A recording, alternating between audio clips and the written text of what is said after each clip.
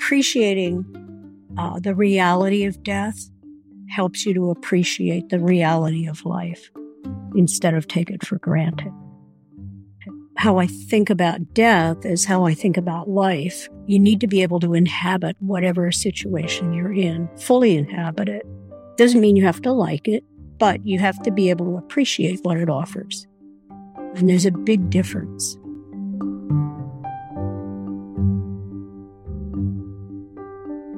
I'm Deborah Jarvis, and you're listening to The Final Say. This is the podcast where you can get comfortable talking about death and learn some things about life from people who are dying. In this episode, we'll hear about the Buddhist perspective on dying and death. We'll hear the story of a doctor who refused to acknowledge the death of his patient, and the answer to the question, what is the most important thing we can offer someone who is approaching death? Bonus questions: what do you want on your tombstone? And what would you like for your last meal? Today I'm talking with Genko Blackman, who is a Zen Buddhist priest and has stage 3 ovarian cancer. I was raised in a Quaker family, so I had a kind of standard Judeo-Christian understanding, overlaid with my dad's Quaker kind of way of looking at it, which was what happens after death, who knows? Tell me, what was it that first piqued your interest in Buddhism? Oh, well, there was a couple things. One was that my father was very much a serious meditator, and he actually was my first meditation teacher. He would tell me things like, you will see people in meeting moving around. Don't move. They can do whatever they're going to do, but sit as still as you can, because every time you move, it distracts you from the silence. I must have been like 4 or 5 when he told me this. And the other thing he said when I was very little was, don't think about stuff. He said, don't worry it in your head. That's not what meeting is for. If you're going to worry something in your head, do what I do. He says, there's a deep well inside of you. Take that worry, drop it deep inside the well, and forget about it. And he said, it might not be during meeting, but sometimes something will bubble up and you will have an answer to your worry. That was fabulous advice. Yeah. So those were the 2 things he taught me. I felt like that was really wonderful that I had that instruction, but I also felt I wanted to go deeper and deeper in my meditation. In reading about it, it seemed like Zen meditation might be something that would deepen it.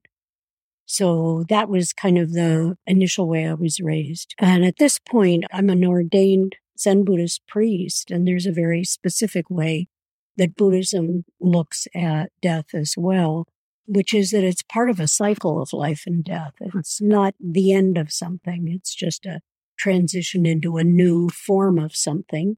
But it also, within the Zen context, we have an I don't know quality to it. So that made it a very smooth transition in a way to see it that way. So tell me, what, if you're like envisioning like your own death, what would be the best case scenario for you? What would that look like? Boy, that it's not too upsetting for people to observe. So, for example, if I'm in a lot of pain, that pain is under control. Last thing I want is for people to have that as their last memory. So that would be pretty important to me. I also don't really want there to be a sense of desperation about it. And I don't want to spend any more money or time or energy on trying to fix something that's not broken. It's just, this is the way it's unfolding. Right. I love that word, unfolding. Mm-hmm. This is the way it's unfolding. That's very, very difficult for people to accept that.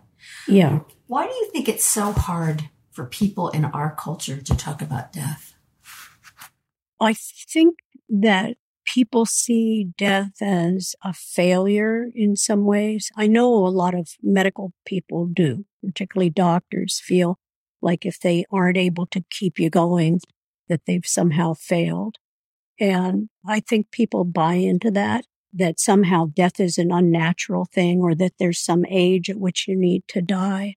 It's been interesting to me talking with people who are in their 90s. It's just so the reverse of birth and growth, right? Mm-hmm. You get things taken away from you. Yes. That's what it feels like if you think that your life is a particular package of things. So I've got this, I've got that. And then you're constantly really fighting to keep everything in place because in fact, nothing stays in place. That's a very important Buddhist teaching is, oh, you think you've got it? Yeah, just wait till the next minute unfolds. This is actually a Christian teaching too, which I learned in the form of a joke. So a young seminarian goes into their mentor and says, "This is all too hard. The studying, the scripture, the counseling, the prayer, the good behavior. I don't think I'm cut out to be in the ministry." And the mentor nods and then says, "Yes, my child, this shall pass." A few weeks later, the seminarian comes in once again to meet with their mentor and says, "Oh my gosh, everything is absolutely wonderful. I'm passing all my courses. The people I'm counseling are seeing a new way, and prayer comes easily to me now. I can see that I am truly called to the ministry." And the mentor nods and then says, "Yes, my child, this too shall pass." The point being that nothing stays the same. And that's the curse. And that's also the blessing of it all. And what we believe about death really does affect how we experience our lives. So I asked Genko this question. So how do you think your beliefs about death has affected how you're dealing with this cancer diagnosis and your treatment? Okay, what about my life needs to change or doesn't need to change? What do I value? What's not so important? So it was really more in that context that I thought about it instead of a sense of, oh, this is scary. I'm going to die. What does that mean? Yeah. I already know what it means. Nobody knows. Right. You know, my teacher would say, when I'd say, what is the Buddhist view of death? He said, oh, well, I don't know. Maybe I come back and teach you. So his point was, I don't have any recollection of dying, so I can't really give you good information about it. It's easy to say we don't know and just kind of shrug our shoulders, but do we do that because we're truly okay not knowing? Or is it just because it kind of blows our minds? Because I'm not really sure that my mind can conceive of not me being here. I don't know, when I start to really think about it, it's as if I get that computer spinning pinwheel. You know, I feel like I need to do a forced quit or a hard shutdown. But wow, there is one thing for sure that contemplating death forces you to do, and that is appreciate life.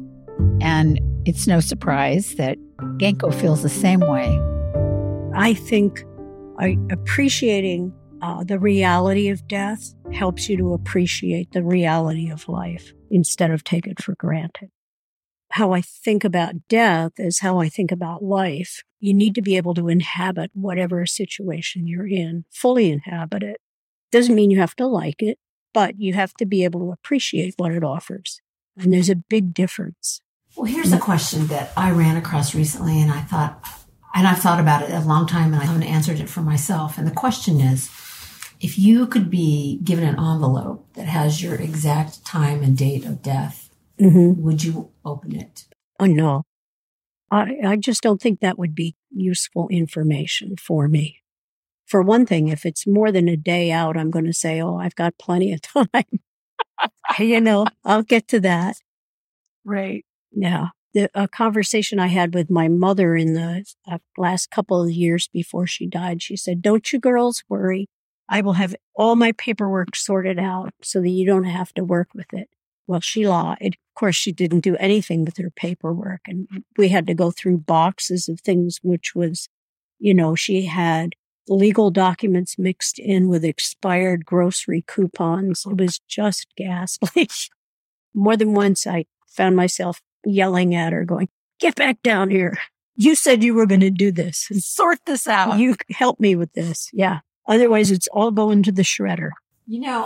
My dad died a year ago, and I just finished doing all that. And I just found myself saying over and over again, what were you thinking? Yeah, why? What is it? Why did you save this box of obviously burned out light bulbs? Yeah. Do you think you're going to fix them? Yes. I mean, yeah. So we can't know. No. My mother had other things very carefully sorted out. She had 2 old cigarette boxes from the 40s. One was very carefully labeled good sewing needles, and the other was labeled bad sewing needles. What is that? Why would you save a box of sewing needles that don't work? Did your mom know my dad?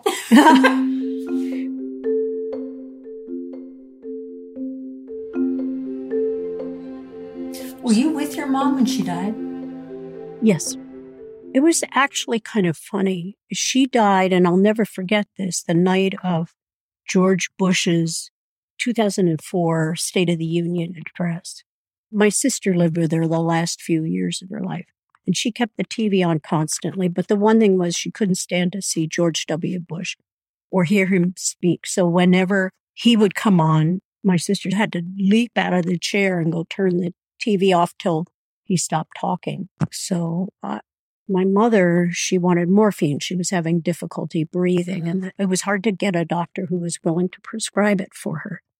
And that was because the doctor who was her doctor of record at the hospital said, the morphine is going to suppress her breathing and shorten her life. I said, do you have any idea how absurd that is, what you just said? She would kind of like to go before the State of the Union address comes on the TV, to be perfectly honest. But this doctor could not connect with that. I mean, his job was to keep her alive, even if that just meant 20 minutes more. That was success to him, and he refused to give her morphine. And I talked to the nurse about it, and I said, is there anybody else? Is there any way we can do an end run around this guy? She said, there is, but we have to wait for him to go home.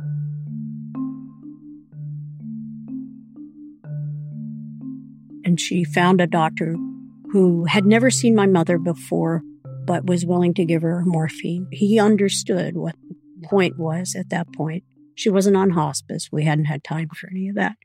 Gave her the morphine. So she had literally not moved or spoken for hours, but she had the TV on because she always wanted it kind of as a comfort level. She'd been lying in my lap, and they said, ladies and gentlemen, the President of the United States. She sat bolt upright and just glared at the TV set. And I had to kind of move her over and turn the set off. I said, you're right. You don't need to have his voice in your ears while you're dying. I get that. That was our last conversation. Wow. And then did she just kind of slip away? She did. She lay back down. My sister had gone to do something. I could hear that she was skipping breaths. I said, Mom, hang on a little bit because Sally isn't back yet. Could you just hang on till she gets back? She nodded. And she did. Then my sister got back, and about 20 minutes later, she was gone. She just stopped. That gap between breaths, that was it. There was no other breath. So it was that peaceful. And then when she died, he was the only doctor that came back to see how we were doing. It was very interesting. I never heard from the other doctor again. Yeah, no. In fact, the funeral director had to go to his office and stand in front of the reception desk and say, you need to sign the death certificate.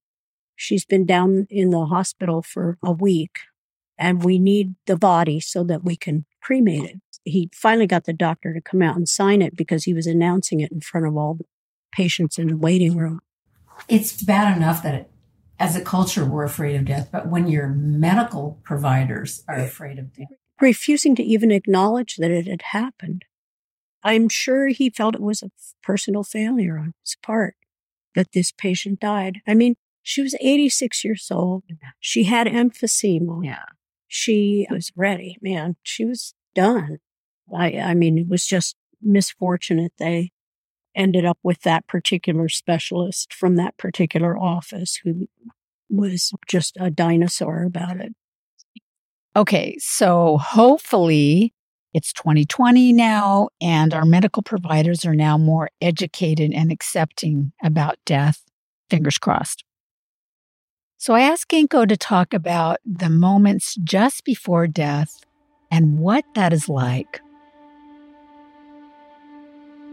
There's a point at which the breath doesn't happen again, but also you're really aware of the active dying stage. They are more aware of beings that might be in other realms. Saying that sounds fantastical, but it's like because their energy is more crossed over, as my mother would say, they have contact with different forms of energy than we do when you're grounded in this body.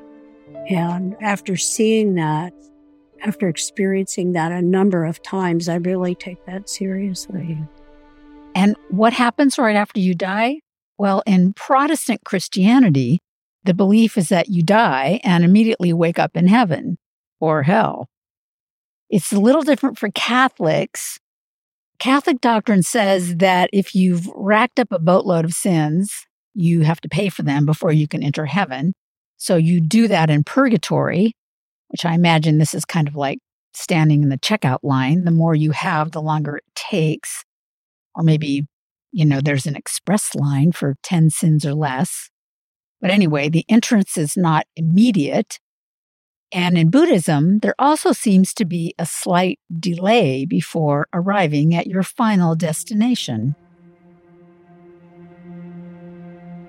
They've checked out of interactions in this realm to the moment of death from a medical standpoint, to the fact that there's a fair period after that where things are occurring. And Buddhism actually addresses that period right after. They say, think about it. You're changing realms, so you're no longer constrained by that physical form. It's kind of confusing, though. You imagine like when a baby is born, dying is very similar to being born into a different realm. So there's a period of time, 49 days, where you need to provide some assistance and encouragement to this individual so that they don't try to stay too close to this transition point, but that any residual kind of anxiety around being in that life form can resolve itself. So there's a period of 49 days of chanting and incense and water. Tell me about the water. It's associated with purity. So water is an extremely important thing. And the incense is offered because in that period of time, you need sustenance. You're still kind of physically somehow connected, but of course you can't eat because you don't have a body. So the understanding is that you receive nourishment from incense. So you're always going to save your best, most expensive incense for funeral offerings. So offering that incense with the intention of nourishing them and helping them and kind of saying, you're okay, it's confusing, it's difficult, but keep going, we're cheering you on.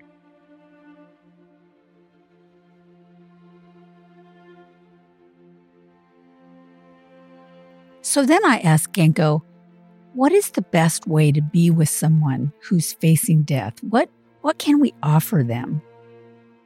Instead of coming in and offering all sorts of advice and assistance, to say, talk to me about how you're doing right now, and let that person unfold however they're going to do that, and then you can respond to what they're saying. For sure, tell the person how much you care for them. That's really important. It's not about, I'm going to make you a project of mine. If you really consider yourself a friend, you will go see them and just say what's going on. This is really hard for me, but I care so much for you. I want to come be with you and talk to me about how you're doing. You don't have to say anything or do anything or offer some help. That's not what the person needs. I think the most important thing that we can offer is just a calm, fully present being there. And it's not about me observing somebody dying. It's about this person going through this and me witnessing their transition with them.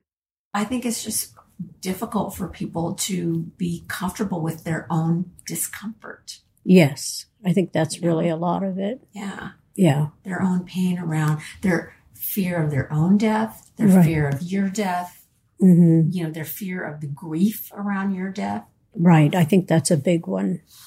What's your opinion about sudden death versus a longer death? It's hard because people haven't had a chance to prepare, and also they haven't necessarily tied themselves in knots about it either. But to me, having a little sense of warning is good. There's a prayer we chant in Zen Buddhism, say, may I know about my approaching death a minimum of 7 days before. So like at least a week. I'd like a week to prepare to know that this is happening. Yeah, I mean, that's very explicitly stated in it. Although Genko knew she was going to die sooner than she'd like, she kept living her life. And one of the things she continued to do was visit her old friends. I went to visit my college roommate, which I do every year. And it seemed this year was a really important one to make that happen. It was fabulous. Mostly you're sitting around in your pajamas talking about stuff, but we'd go down to the river every day, kind of walk around as well as we could, and then come back and rest. It sounds like it's kind of that both and thing where this is what we do every year. This is like a regular, normal thing. And we're both very aware that we may not be able to do this many more years. Right. There's a special quality to it and an ordinary quality at the same time. That's right. I have to stop here and say that if we are really aware of how precarious life is, we would realize that every experience we have is both ordinary and special, because how do we know it's not our last? Is there anything that you would like an answer to before you die? More and more, I understand that most questions don't have answers. And so I don't feel that urgency about, I got to figure this out. I got to find this. It's more like, how do I want to spend this moment, this day, in the most full and appreciative way I can?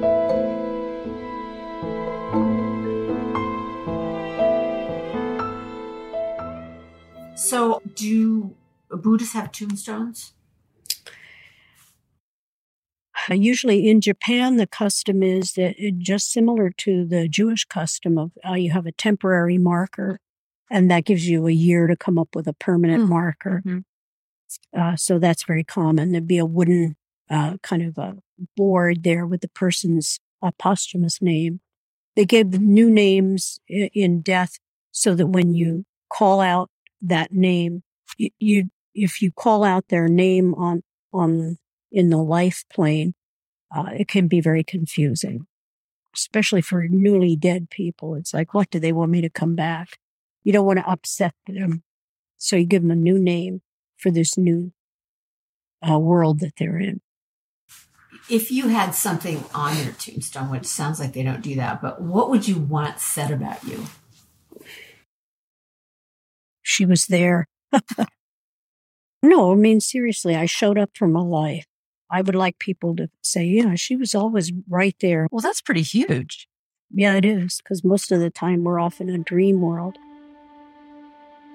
At my dad's memorial service, his and my mother's best friend stood up, and she said the most wonderful thing about him. She said, it's hard for me not to have him around, kind of calming things down. She said, I could see him sitting in his chair, smoking his pipe, and it's the end of the world, and people are running around just screaming and yelling and upset about it.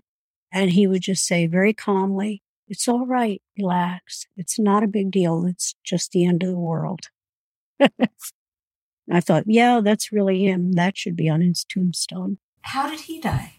He wasn't sick until a couple of years before he died. It was congestive heart failure. The doctor said there's a couple things we can do to kind of extend your life a bit.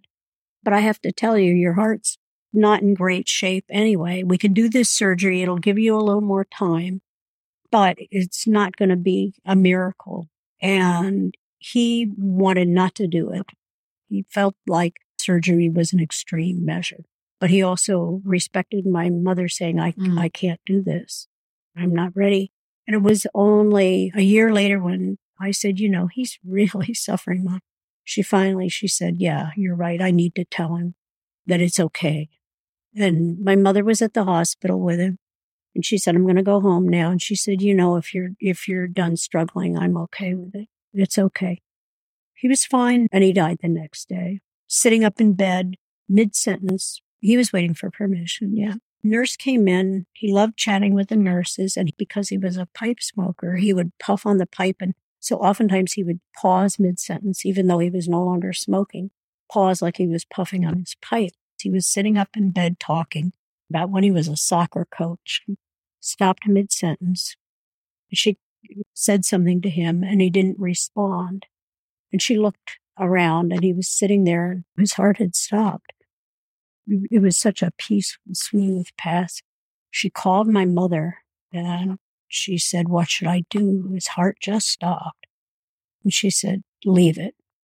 Leave it. I'll be there in a few minutes. Wow. That sounds like a great way to die to me. In mid-sentence. The only thing that could be better is if you were laughing. The last thing we discussed, what kind of foods would you like for your last meal? We talked about this as a family once. I said, okay, you have one food you could take with you when you die. It's like they could put it in your coffin. And my husband said pasta. And I said butter, anything with butter. I don't remember what our daughter said. She probably was indecisive. And then our son said shrimp and chocolate. And I said, that's two things. He said, I know. It's like, so I want to take shrimp and chocolate. So here's my final say for today. I think the most important thing we can offer someone dying is the most important thing we can offer to someone living. Being fully present and letting them unfold. Witnessing whatever's happening with them, whether it's sorrow or joy. And sometimes it's harder to be present to someone who's joyful. I mean, have you ever had that experience? Maybe you've got a little envy or jealousy going on, or maybe you're just, we're too wrapped up in our own stuff. But to be really present and celebrate or grieve with someone is such a gift. And what do you want on your tombstone? I don't know. I always thought that I would have on my tombstone the same thing I had on a gold charm that my dad gave me for my 16th birthday.